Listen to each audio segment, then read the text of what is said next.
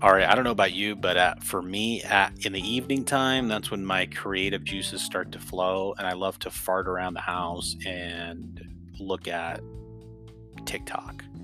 It's like my little outlet, creative, borrow ideas, see what's trending.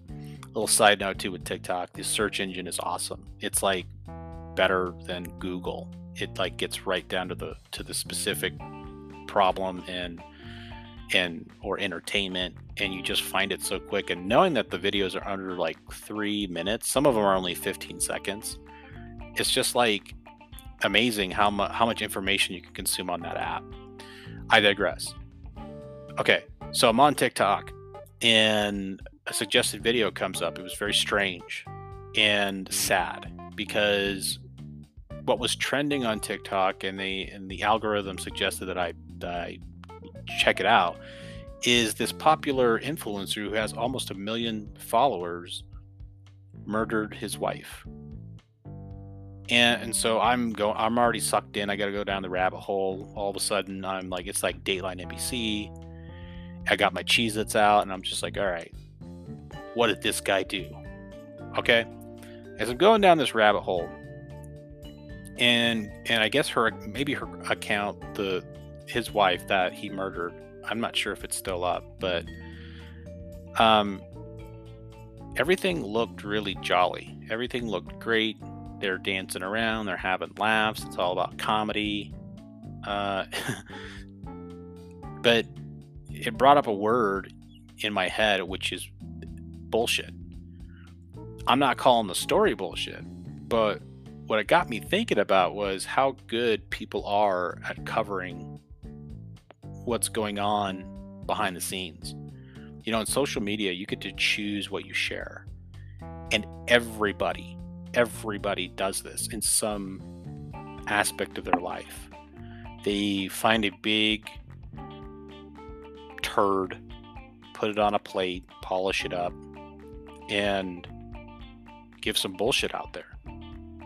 And I've done this too. Like I've had to stretch what I'm knowing, what I'm thinking, what I'm producing, so that I can get attention. Um, so this is just something that I think a lot of people don't want to talk about or admit to, but it's true. It's like you, what's really going on in your life and what you're choosing to share are two different stories. So one thing that helps me calm down and lowers my anxiety is just bringing my whole self to the game. I choose to share problems or issues and have those conversations because I think people are really good at picking up on that. So we really, for me, I really don't like reading a ton of success stories because I start to say like, okay, this wasn't an overnight thing.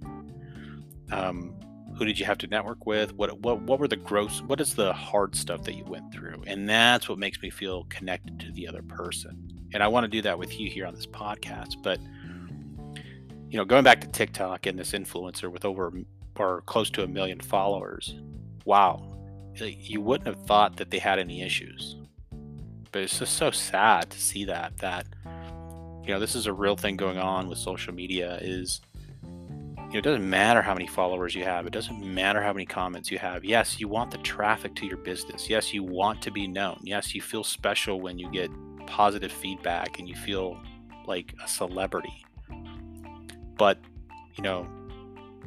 it's what they choose to share. So what are you sharing today? What are you producing today out there that can help people feel more closer to you and relate to? Because I think those solid relationships will help you feel more authentic with your voice and future content. So anyways, I don't mean to bring that gloomy doomy news to you, but it's the truth. It's like, just don't see everything as it's presented. Start to question things, start to don't assume the worst, but just have that real conversation. I think you'll feel much more satisfied at the end of the day, and knowing stories are just stories. good and bad, and create stories that are relatable and help people connect with you through problems and with your wins, and enjoy the journey. Um, that's my note for you today. Hope you guys are having a great week. More nuggets to come soon. All right, take care.